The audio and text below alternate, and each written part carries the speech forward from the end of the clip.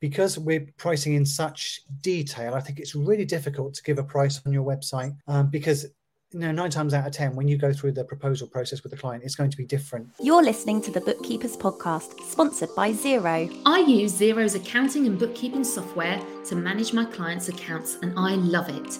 If you haven't tried it yet, head over to xero.com with an X, and you can either start a free 30-day trial or sign up to Xero's partner program to join their amazing community of forward-thinking accountants and bookkeepers. Hi and welcome to the Bookkeepers Podcast. Today I am so lucky to be joined by the lovely Jason Blackman. Hi Jason, how are you? Hello Joe, I'm really good and thank you very much for having me. You are so very welcome. Jason, we met in life, real life, last year. We did. When you were very, very brave and came along to a bookkeepers retreat in Wales. I remember it well. And it was there was loads of women, as is usually the case with our membership. Yeah. But you were very brave and you decided to come along. And it was a great event. We had such a good time. Brilliant. And it was so lovely and so nice to meet you. Hello to everyone. If you're joining us now, please let us know in the chat if you're here. Say hi. Let us know where you're joining us from. It's great to see you all.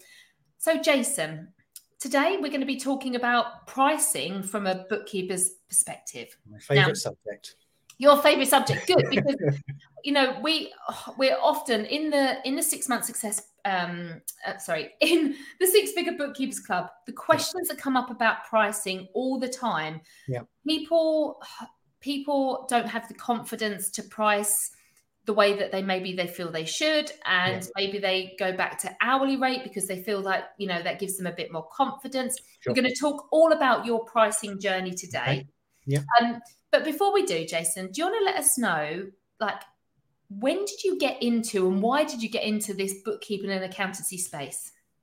Okay, so when I left school, I think I always wanted to work in an office, always wanted to do something based around figures. But that was kind of it. When I left school, it was, I want to work in an office. That was kind of as far as it went, really. And I was very lucky. I left school and started work the next week in a local, it was a farm office, actually. And I was sort of doing the general admin, answering the phone, typing letters, etc., etc. And I was doing that for a good couple of years, maybe 3 years. And the business was actually owned by two brothers, and the brothers decided to split. So one business stayed where I currently worked, and another business sort of branched off into another part of Hampshire where I lived. And I was chosen to go with the other brother to sort of move. And it was said to me, basically, Jason, you'll be doing the accounts. Okay. So I'd never, ever done accounts before, but I was definitely interested in it. As I say, I've always been very interested in numbers. So I was almost, I guess, thrown in at the deep end, I suppose, when it comes to accounts. But I started work on the accounts, and I was working on this sort of it was called Hilton Nomis. It was a farm-based accounting package purely for farms, and it was good. I enjoyed it, but I was doing all these things like profit and loss reports and balance sheets and trial balances, but I didn't know what that meant. And I thought, I really need to sort of understand what I'm doing. I can do it, but I want to understand the sort of how it all works in the background. So I started an evening course at college. Started at back GCSE, so that shows how long ago it was. GCSE O-level accountancy, and then moved on to AAT. I was at college several years, and absolutely loved it. I mean, double entry bookkeeping, I was the biggest fan in the world of that. I absolutely loved debits and credits, which was quite surprising for all the other students because most of them hated them. Absolutely. So when you got qualified, what did you do then? Did you stay at the farm? I stayed at the farm for a little while. And then I guess the lure of the accountancy practice came along, and I went to work for a practice, and I was just in my absolute element doing bank recs, and it was great fun. And I worked there for maybe 4 or 5 years, and I suppose you get to that stage when you're employed that you see how much money you're making the boss, and you think, hang on, I can actually do this myself. So it got to July 2001, and I got my first, started my practice, got my very first client as a sole trader. So, just sort of worked out from there. That was, say, 2001. So I think I built the business up to about 200 clients, I think, by about 2013, I think. So about sort of 12 years later, I had about 200 clients, and so, doing everything, I guess, as well as bookkeeping. I was doing, you know, annual accounts, corporation tax, personal tax, payroll, VAT returns, all the standard stuff, I suppose. And yeah, plodding along very nicely until 2013, when unfortunately my wife became quite ill in 2013, and she became so poorly that I almost had to become a full-time carer for her. So in about 2015, 2016, I just decided that I couldn't cope with the practice and looking after her full time. She was obviously far more important. So I sold the practice, and yeah, that's something I would research a lot if I ever did that again, because I think I got a bad price for it, you know. But I guess I was in a bad space at that time, you know, and I was panicking, and a friend of mine offered me a price for the practice, and I just took it, which in hindsight was a disastrous mistake. But anyway, so I looked after Carol for a couple of years, and unfortunately in 2017 she passed away. She was only 40, so it was quite devastating for everyone. So I had to decide what I wanted to do then, and having sort of sold the practice a couple of years earlier, I thought, where do I go from here? And I ended up working for a software company on their support desk for a couple of years. I was very, very good friends with the MD of a tax return software package, and he offered me a job on the support desk, and I was there 2 or 3 years, and in the background started to build the practice up again. And sort of fast forward to 2018, I met my now wife Claire, and she's now joined me on board with the practice as well. She's director as well. And here we are, in July 2023, and we've got about 125 clients, I suppose, now. So I'm quite proud of how we sort of come back from nothing to build things up again, you know. And she works in the business sort of 2-3 days a week, and she's got another part-time job as well. And so still offering all the standard services, but I would say, Joe, if I'm honest, bookkeeping is my favorite. I'm a qualified accountant, but I cannot get away from the fact that I love bookkeeping, you know. It gets to us all. It's like a bug, isn't it? Yes, it is. Oh my goodness, Jason, what a story, what a journey. It's been a journey. The amount of resilience and learnings you've had along the way. And going back to that first practice where you had built 200 clients, can I ask, did you have a team? What support did you have? What did that look like? It was, I would say, basically me. I had a subcontractor that would help me out with compliance and the year-end stuff. I would say back then I wasn't too focused on bookkeeping. I'd say the practice how it is today is more bookkeeping than it was back then. It was a lot more sort of annual accounts. So I don't mean it was easier, but it was, there wasn't so much sort of workload, even though there was a bigger number of clients. I guess the workload was less. So I did it all myself. And, that's maybe one of the things that maybe a lesson where you do need to get help. And when things happen, like, happened with Carol, that, I had no option really other than to sell the practice, because I had no one else, I had no one else to help me and to sort of pass things on to. And with 200 clients, I didn't have the time to sort of hand it down gradually, to someone. I had to make a real snap decision, But yeah, it was just me. So, but how it looks now, we subcontract out our payroll. So we've got lots and lots of payroll clients. We subcontract all that out. I have got another accountant that helps me as well. And as I say, Claire's been brilliant. She does a lot of the bookkeeping and a lot of the admin. We've just installed Accountancy Manager now, which is really, really good. And she's set that up right from scratch for us as well, I should say. So yeah, I've never had what you call a team, I suppose, really. I've subcontracted work out, and as I say, I've got another accountant that I work with. But apart from that, it really is just us two at the moment. So interesting. I love understanding people's structures and what they're building, and the services, and I can I'm thinking about like the team that I've got now, and it's a mixture of subcontractors and some staff, and we're about 12 or 13 I think, and then lots of part-time as well, but we don't have anywhere near I suppose we're like the 80 client mark, but we offer like that full accountancy. Sure. department function, which, like you say, is very labor heavy. Sure. And so it fascinates me when I see that there's businesses out there that have got 200, 700 clients. And I'm like, well, how do you do it? But it's because like you say, you're a qualified accountant, and you can, do those year-end accounts, and people may have their own bookkeeping in-house. Yes, of course. Yeah. And you're doing that. So it's just like understanding what that looks like. And it's really interesting. But I suppose your journey shows that, that entrepreneurial myth. If anyone's ever read The E-Myth by Michael Gerber, he talks about exactly what you said, Jason, about we have this entrepreneurial myth. Why am I making this money for the boss when I can do this myself? Yeah. But what you have done what you did back then was created a job for yourself. You became your own boss. Absolutely. You didn't have to answer to anyone else. Yeah. But you hadn't created a business that could sustain you when you needed flexibility. Yeah. And it's about, I suppose, us thinking these days, well, what is it that you want? You can absolutely create your own job and be self-employed and have that. But that doesn't always give you the flexibility that you might want. And that's all good. It's just knowing what you're creating. And because if you'd have, like now, the way you're talking about the practice you're building now, with more support, with more, like if you've got a accounting manager, some systems and processes. Yeah. And it sounds like you're building a more grown-up business. Yeah.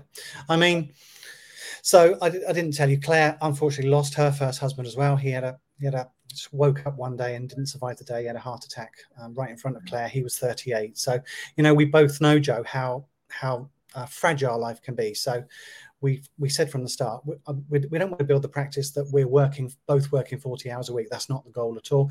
And we don't want £1 million turnover. We want enough money so that we can have a good life and enjoy life, but we don't want to be working all the hours under the sun either. We want a nice balance of being able to afford to do the things we want to do, but having that time as well, because I think time is just as valuable as money. And I think, losing Carol at 40, losing Chris at 38, we've certainly learnt that time is so precious, and now I've just turned 50, so it's kind of a good time to evaluate how things are, and so I think our goal is we want to build the practice up a little bit more, definitely, and make it more automated, some more systems in place. Maybe we subcontract a bit more out, just so that, both of us aren't burning ourselves out and we're not working all the hours that that are available to us. We want some free time as well, Absolutely. I mean, you may get it as well. I have people say, what, you work with your other half? How do you do that? But actually, it's all part of that. I've started to realize it's not like a work-life balance. It's just life. If I'm working or if I'm watching telly, I'm still, checking notifications. It's just life. And so the fact that I get to work with my husband means that we get to spend more time together, because I'm always going to be working because I love it. And, I'm so pleased that you've, managed to bring her into the business, and that you're supporting each other and building a business that's going to work for you. And I know you both love to travel and like go and see the world, and that's your focus. And, it is totally. It's great that you can do that. Okay. Well, let's get down to it. So pricing. Yes. Tell us about your pricing journey. Maybe, I don't know if you're pricing the same now as you did with your business that you started, or what, how did you start? Absolutely not. Okay. How did you start? So I didn't, when I started, Joe, I didn't really know any different as far as I was concerned. And I guess this is the same for most people, sort of, 20 years ago, hourly rates were the thing, and when I got my first bookkeeping client, I quoted them £15 an hour. And there was a bit of £15 an hour, really? So, but bearing in mind, this was back in sort of 2002, 2003. But so sort of things progressed on from there, and I got another really big client in Portsmouth, where I used to live, and I used to go in there and do the bookkeeping, and I quoted them £20 an hour. So I'm going to try a bit higher than 15. And the guy said to me, £20 an hour, that's nowhere near enough. That's far too low. So it's quite incredible. These hourly rates, they're almost, I think we sort of, we battle with these in our own head so much, I was literally in a situation where one client thought £15 an hour was too much, and another client 6 months later thought £20 an hour was far too little, so it was a real struggle even back then to know what to charge. and I just went by sort of what I guess the market rate was back then, and just charging an hourly rate. And I do think back then, and bookkeeping was so much more manual, back in the early 2000s. We're talking about a black sack full of receipts, and I'm sitting in the corner there with, Sage Desktop, plugging them all in. And so it's quite right that you charge an hourly rate then, because that's what it is. You are taking that time and you're doing everything. There's no bank fee. There's no automated, receipts capture. There's nothing, you're doing everything. So I think hourly rates were perfectly justified back in the early 2000s. Getting them right and getting them the right figure was another story, But if we sort of fast forward to today, my personal opinion, I know this causes so much controversy, hourly rates, and people are very passionate about still charging hourly rates. But to me, I don't really think they're relevant now, because I think so much of what we do is automated. I mean, I use Xero. I'm a Xero fan, absolutely love it. And, let's just take bank feeds. I mean, say in the old days, we didn't have bank feeds, so we'd have to manually enter all the bank payments and all the bank receipts. And that was time. We were taking time. But now we're just, we're switching on, we're logging into Xero and it's all there, so we don't have to do that. But because we don't have to do that, I don't think that should be to our detriment. I still think we need to charge a fair price for what's happening, even though a lot of it is automated. We're not doing it ourselves. But so I guess in a nutshell, what I'm trying to say is this Sage job back in the early 2000s would have taken 8 hours to do a month's worth of bookkeeping. And if now using Xero, using automation, using bank feeds, using receipt capture, it takes 2 hours, then I don't see why we should only charge 2 hours if we've previously charged 8 for it. I guess that's a pretty long-winded way of saying it, but I just don't think now hourly rates are really relevant. I think you can still give the client a brilliant service, probably a better one than before, because so much of it is automated. And the bank recs. Well, you don't know. I know bank feeds can still have dodgy days. That's the thing, isn't it? We're still, we are managing the process of the bank feeds. We're checking on that. Yeah, absolutely. And like you say, the client's still getting the same result for the 8 hours or the 2 hours. Now, you might not charge exactly the same as the 8 hours, but it should be. It's more elevated because of your knowledge on how to use the automations and things, and the value is still there. So.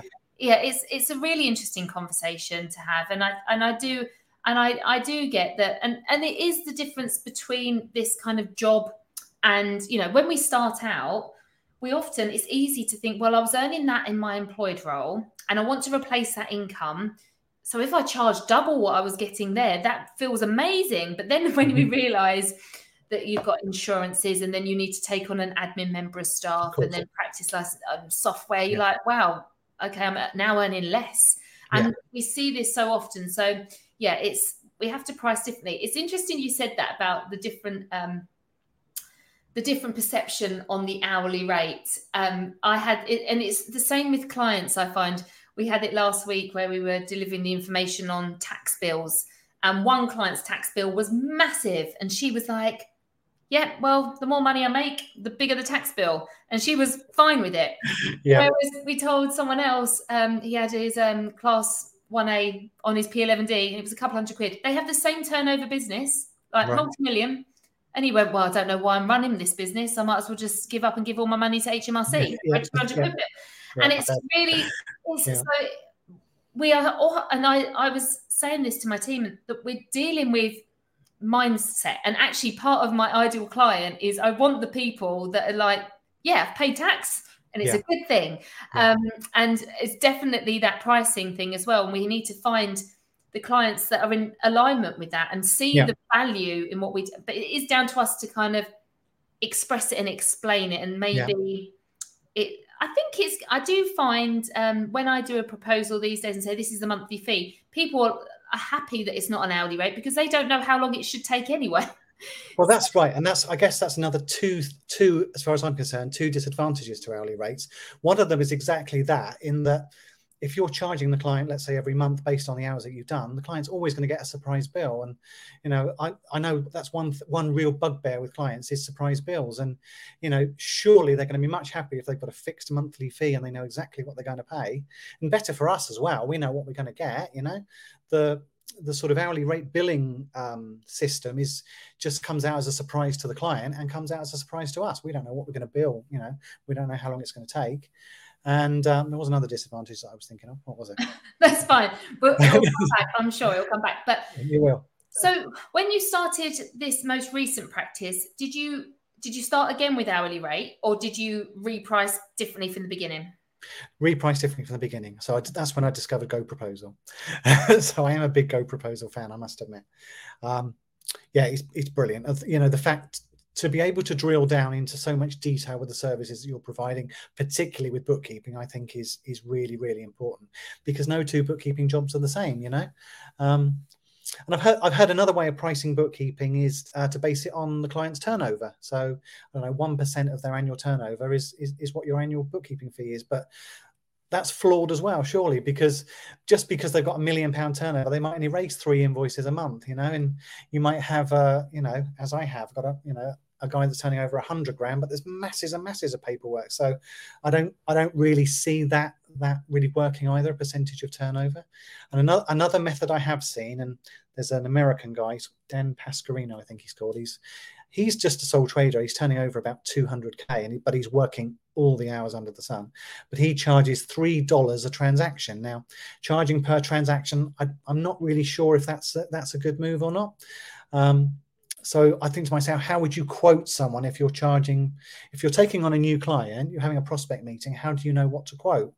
But his idea is, when you're in the prospect meeting, you ask them if they'll give you access to QuickBooks or Xero, whatever they're using. You go back through the last 3 months transactions, add them all up, divide that by 3, and that's the amount of transactions you charge per month times $3 per transaction. But you've still got the problem of, well, suddenly the transaction value might, the transaction volume might really go down, or then it might go up. So you've still got to keep your eye on that, really, haven't you? I guess there's no foolproof way of doing this, but I just think hourly rates are massively flawed, and percentage of turnover I think is flawed, and charging per transaction may be a little bit better, but I think pricing on the individual components of the bookkeeping, like you can in Go Proposal, I think is a lot fairer. Yeah, it feels like it's the best option we've got, even if it's not perfect. And it's definitely, and that is something, Jason, that I think lots of us have. If anyone's using Go Proposal or have got a system in place to create a proposal, and then we start doing the work, and we've had it this week. We've got a new client and started now. This will make you laugh. You know what you're saying about three sales invoices, so £1 million company, 3. Well, so I charged him as per Go Proposal. He said up to 5 sales invoices a month. Brilliant. He said, but he uses projects. Okay. So we're going to allocate receipts and things so he can claim back the expenses to the clients he's sending this invoice to. One invoice had 40 expenses on it. Right. And I'm charging him for one invoice for that. Right. So there's always, we have to, and this is why we need to step away from being the operations in the business and doing all the work, because this is a full-time job, making sure that there's no scope creep and that you are pricing effectively and correctly. So I'm going to have a conversation, with him about the fact that, well, when you said there was 5 invoices, I didn't realize it was going to be all this work. So there's things that we need to do. So when you're in the sales process, how do you find the way that you're pricing at the moment? Are you pricing per transaction for sales and purchase invoices and bank rec, and then kind of adding, monthly fees for compliance? Is that how you built up your Go Proposal? Yes, and before I answer that, I've just thought of the other disadvantage that I was going to say is the fact that us as bookkeepers, we're capped on what we can earn. If we're charging hourly rates, then we're totally capped. We only work a certain amount of hours per week, so by definition, we're only going to have a finite amount of money that we can earn, and I don't think that's right either. But in answer to your question, most of the fees that I quote for, where it's bookkeeping, I am doing the compliance work as well. So I will end up quoting for the whole job. So for the bookkeeping plus the compliance as well. So I'll give the prospect a sort of just a sort of monthly figure. quite often they'll want a breakdown of what it's made up of, but 9 times out of 10, I'll use Go Proposal. I don't sort of quote for my bookkeeping separately to the compliance because I don't really have any clients that I just do bookkeeping, for. Most of the clients that I do bookkeeping for, I'm doing the compliance as well. So that, I guess, that issue or problem doesn't really come up. And I just wrote this. I must say this. I just wrote this down as a sort of tip as well, which I do a lot when I quote clients. Is I always quote them. Or no, I quote them the figure, but then I say what the actual cost is going to be, because they can always claim tax relief on my fees, on my monthly fees. They're going to put it through their accounts, obviously. So if they're a limited company, they're going to get 19% corporation tax relief on the fees. So I always say to them, okay, it's £500 a month, but it's only going to cost you £400 a month because you get the tax relief on the fee. So the actual, £100 per month of that fee is paid by HMRC effectively. And I think sometimes that can make the difference between them saying yes or no. Wow, that is a new one, Jason. I've not heard of that before. That's a really good idea. That takes me back to when I was trying to sell Miss Selfridge's credit cards and say you could save 10%, which is like £8 on your shopping. Like giving them the tangible saving that they're making is a really good idea. Let's say the tax saving is 20% tax saving. That's quite considerable, Joe, as well. Say, £500 a month. If they're paying me £500 a month, they're actually only paying me £400 a month because they get £100 a month tax relief. And suddenly your fee going from £500 a month down to £400 a month is quite significant. It really is a big sell. Nicola said here that Jason sounds like he's confident in his pricing and prospects will pick up on that and he'll get less pushback, and works for her as well. So absolutely, I think it's whatever you're going into the conversation with, being really confident in what it is that you're doing, the service that you're offering. And this is why we, when we talk about the 6-month success program, you want to know what your service is, what your onboarding method is, like the next steps. You're confident in the journey you're going to take the client on, because then they'll feel that confidence come through you.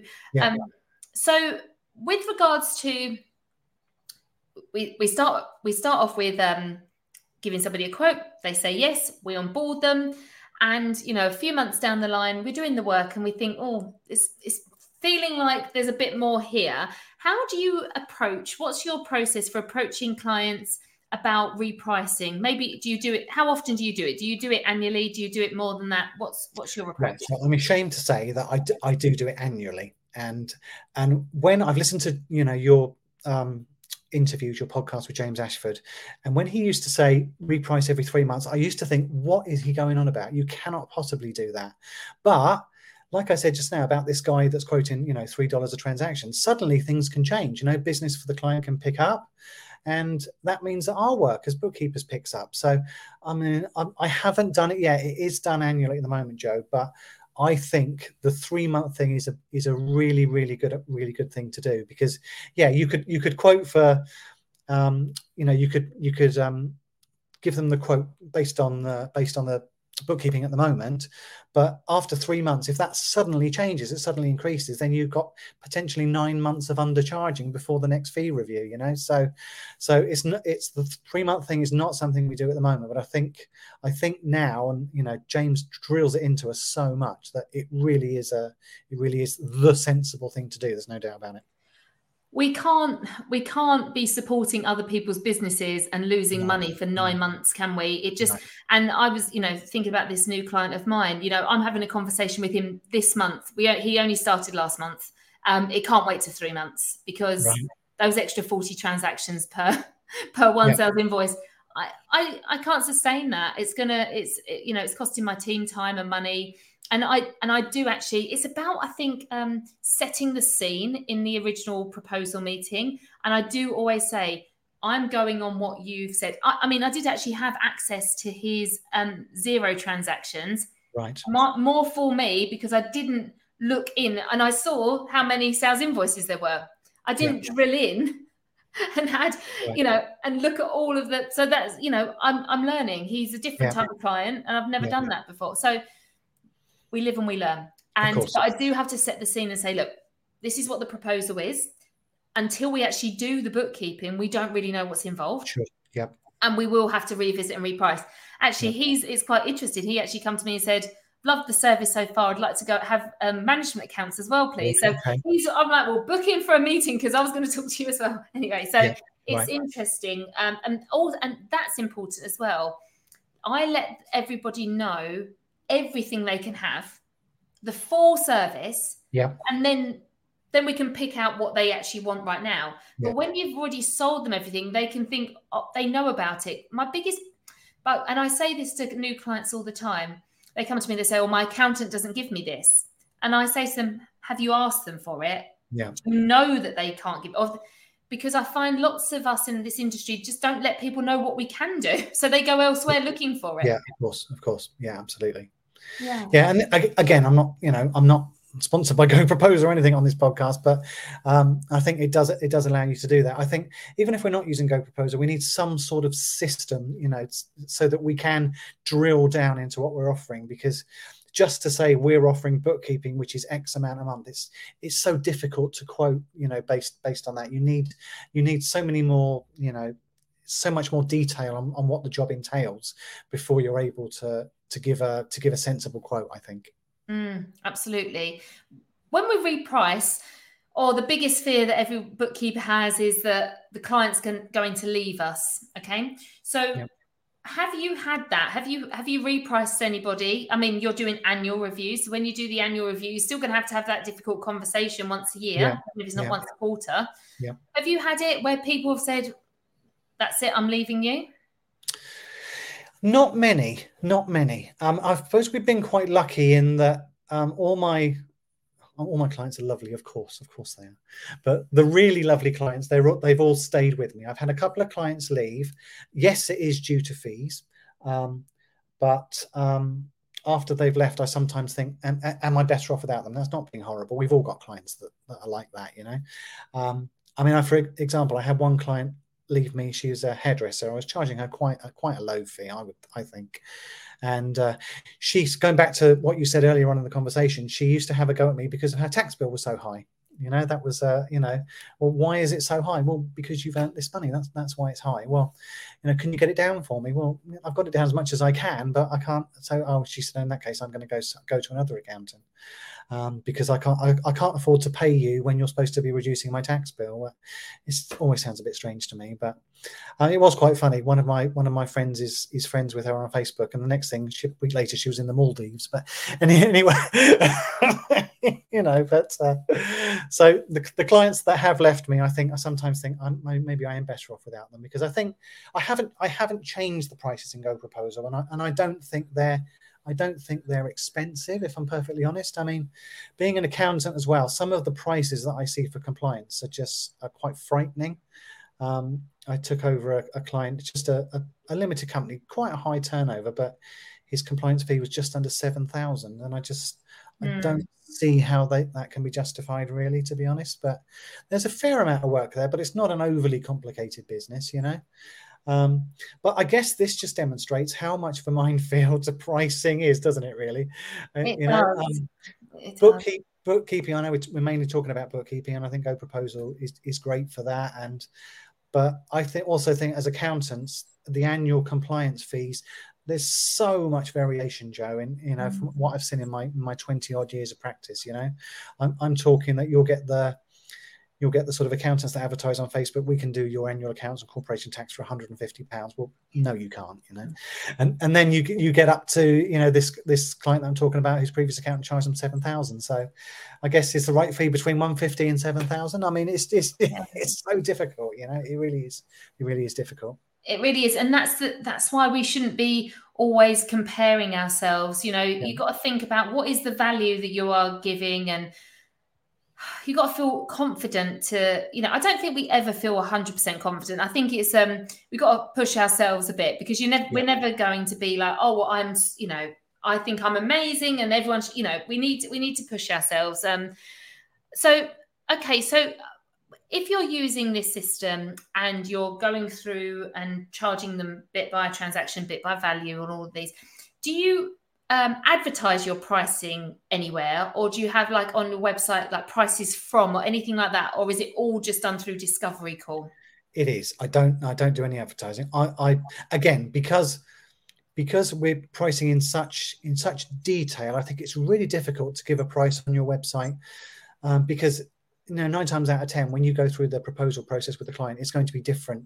I guess you can say from, but that's any one of us could do that, you know. And that's, I have been thinking about that because, there's been a few times where, I've taken on clients and they're smaller and they still need, because of the kind of outsourced accounts department we offer, they still need the same amount of people to touch it, whether it's payroll, VAT and everything. So I've been thinking about, whether I'd like to have prices from £500 a month or something like that, just so that I'm setting a kind of, something. But it's interesting to know. I did at the beginning when I started, I was like, sole traders 160 a month.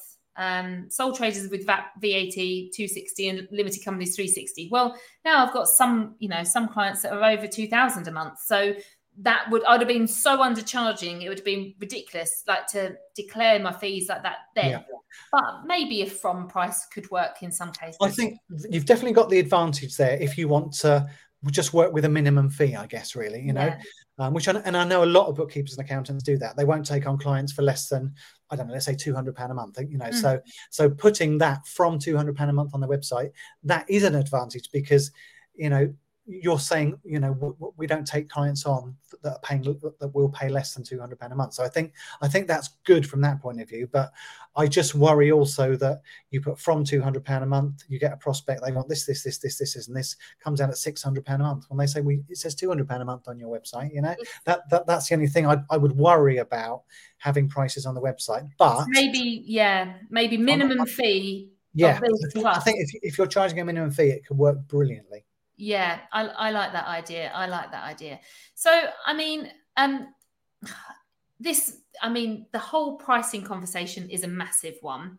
Yeah. But do you have any advice, Jason, as someone that's maybe thinking about, either setting their prices for the first time or having a conversation? Maybe they've got a client that they know they are undercharging in the moment. They've got to have that conversation. Have you got any words of wisdom for someone that's been in this industry for a long time? I just think, to go back to this dreaded word again, go proposal, but I just think it makes so much sense because it's consistent. That's what we want, consistent pricing here.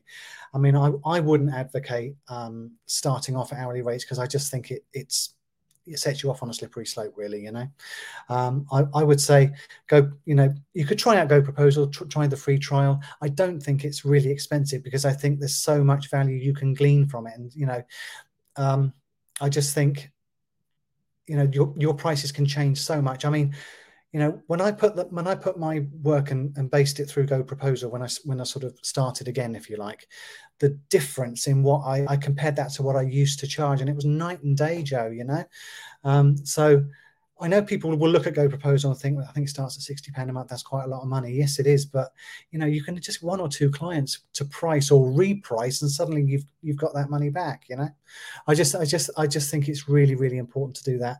And I just don't like hourly rates. I would not advise doing that. As we've said, there's many other methods for doing it, but I still like the fact that you can drill down into so much detail and that you're charging based on real life. You know exactly what you're doing for the client, and you can put that information into this software and it will give you that price to charge, So I would just always say, just either take out the free trial of Go Proposal or just bite the bullet and subscribe, and just, whether you're starting off with brand new clients or whether you're repricing, just to get that consistent pricing. And that's the key, because I just think if you've got inconsistent pricing and you are using hourly rates or some other method, it's just so easy to trip up, and a new client will come along, a new prospect will come along. Well, how do I price this? And if you've got a system in place to be able to do it, it suddenly makes the whole proposal process so easy to do. Absolutely. And, I used to worry about the discovery call and pricing at that point. But now what I find scarier is having a repricing conversation when they're already a client. So I'd much prefer to price correctly initially and get it and be happy, rather than and also I remember back to the time where I moved over from hourly rate to a monthly fee, and that was a difficult conversation. So it's actually easier to set this up now and set the precedent and like set out your stall, and people know, you know, what you're about. It makes it easier than having those different conversations later on. We've got a question here, Jason. Have you worked with different pricing tiers, different prices for different levels of categories and service, and has that worked? Right. The answer is yes, I have done that in my previous life. In my previous practice, I did do that. So I think I can't remember who I followed. I think a long time ago, there was a guy called Mark Wickersham, and he was, he's a real pricing guru. And I'm friends with Mark. I know him quite well. I think he lives in Portugal now. But in my old life, in my first practice, he was my mentor, Mark Wickersham, and he would always advocate the bronze, silver, gold method of pricing. And yes, I did try that for a while. And there is one advantage to that, is that if you present the client with bronze, silver, and gold, for some reason, whether it's psychological or not, they don't want to look cheap. So they'll never choose the bronze option, you know. Whatever I quoted, bronze, silver, gold, 9 times out of 10, they would go for the silver option, you know. So that can work, definitely. But then I think the disadvantage of that is that you're suddenly bombarding the client with more and more figures, you know. Yeah, and also I feel like you're starting off the conversation of like, this is what you could have. The gold service is amazing, but you can't afford that. So here's a little less service, where I'd prefer to say, this is the service you need. Yeah. If you can't afford all of that service, let's put it back until you can. Like, let's take some elements out, and you get to design what's right for you. Whereas I feel like when it's a bit of a bundle, I sometimes feel like, oh, I really want that, I just can't afford it. And then you already feel like you've lost out, or the client feels like they've lost out at the beginning. Yeah, I agree with you. I think that's a better option, to sort of tailor the package, if you like, tailor that one package, rather than to say, you know, I mean, the bronze service, well, bronze comes last. You know, is this a bit of a rubbish package? So I better have the silver one. And it's not a rubbish package at all, but maybe prospects might get that impression, so they will go for the middle package, which is great as far as we're concerned. But I don't know. I just think psychologically I would probably avoid doing that now. In the old days, in sort of 2003, 4, 5, that maybe worked really well. But I think it did. I think it's that transparency, isn't it, at these days? I think we want it to be a really good exchange. Like this, we want to give you our best work, and you pay for, you know, this is what you need to pay to get that. And I think that feels better. It feels like we know that people will go for the silver. So for me, it feels like it's a bit out of integrity. Like we're trying to do them over a bit. And it feels like car salesman kind of tactics. So I agree. One other thing I would say is, and I'm sure all your guys are using it, but it's Go Cardless. Go Cardless is fantastic. So I've got most of our clients, I would say, on direct debit now. I have a few sticklers that won't go direct debit. They'd rather pay the annual fee. But another shout for Go proposal was the alignment fee. That is such a difficult thing to do, especially for accountants. If you're taking on a limited company halfway through the year, you know, when do you start the direct debit? How much is the direct debit? Is it 1/12? Is it, you know, do you charge them an alignment fee? And that's what we try and do now. So regardless of when we take the client on, the first year that we're doing, regardless of how far we are into that year, we will charge an alignment fee to bring us up to date, and then they'll pay 1/12 sort of going forward from there. So we always base our fees of being in that accounting year, if that makes sense. So the client will pay the 12 installments inside that accounting year. So by the time we come to prepare the accounts, we've got full payment for that year. And it's revolutionary, isn't it? It really is, because I remember how I used to price, and you know, raising that invoice at the end of the year when you've done all the work, you've put all of that in, and then they'll decide when and if they pay you. And whereas the Go Cardless, we've just had our monthly DD, the big one, drop into the bank today. And it's very nice when all of the fees are in for the month, and we can get on with doing the work without doing chasing and credit control and things like that. And that's the one other thing, Joe, we have 0 debtors. So I'll either offer the client the alignment fee, then monthly direct debit, or if they don't want to do direct debit, then I'll request payment up front. And if they do pay up front, I will give them a 10% discount if they pay up front. But although I'm losing 10% there, I think I'd rather have that than debtors. So our balance sheet says debtors 0, and it's been like that for a long time now. That's amazing. That's amazing, Jason. Just on the Go Cardless point, yes, I wasn't going to bring it up, but I have seen some talk in the Go Proposal community about somebody that had 4 years worth of fees claimed back from Go Cardless on the direct debit scheme. Yeah, which is a bit of a worry. So there is some talk going on about that at the moment. But I use it as well, and I know a lot of us do, and it has been a great option.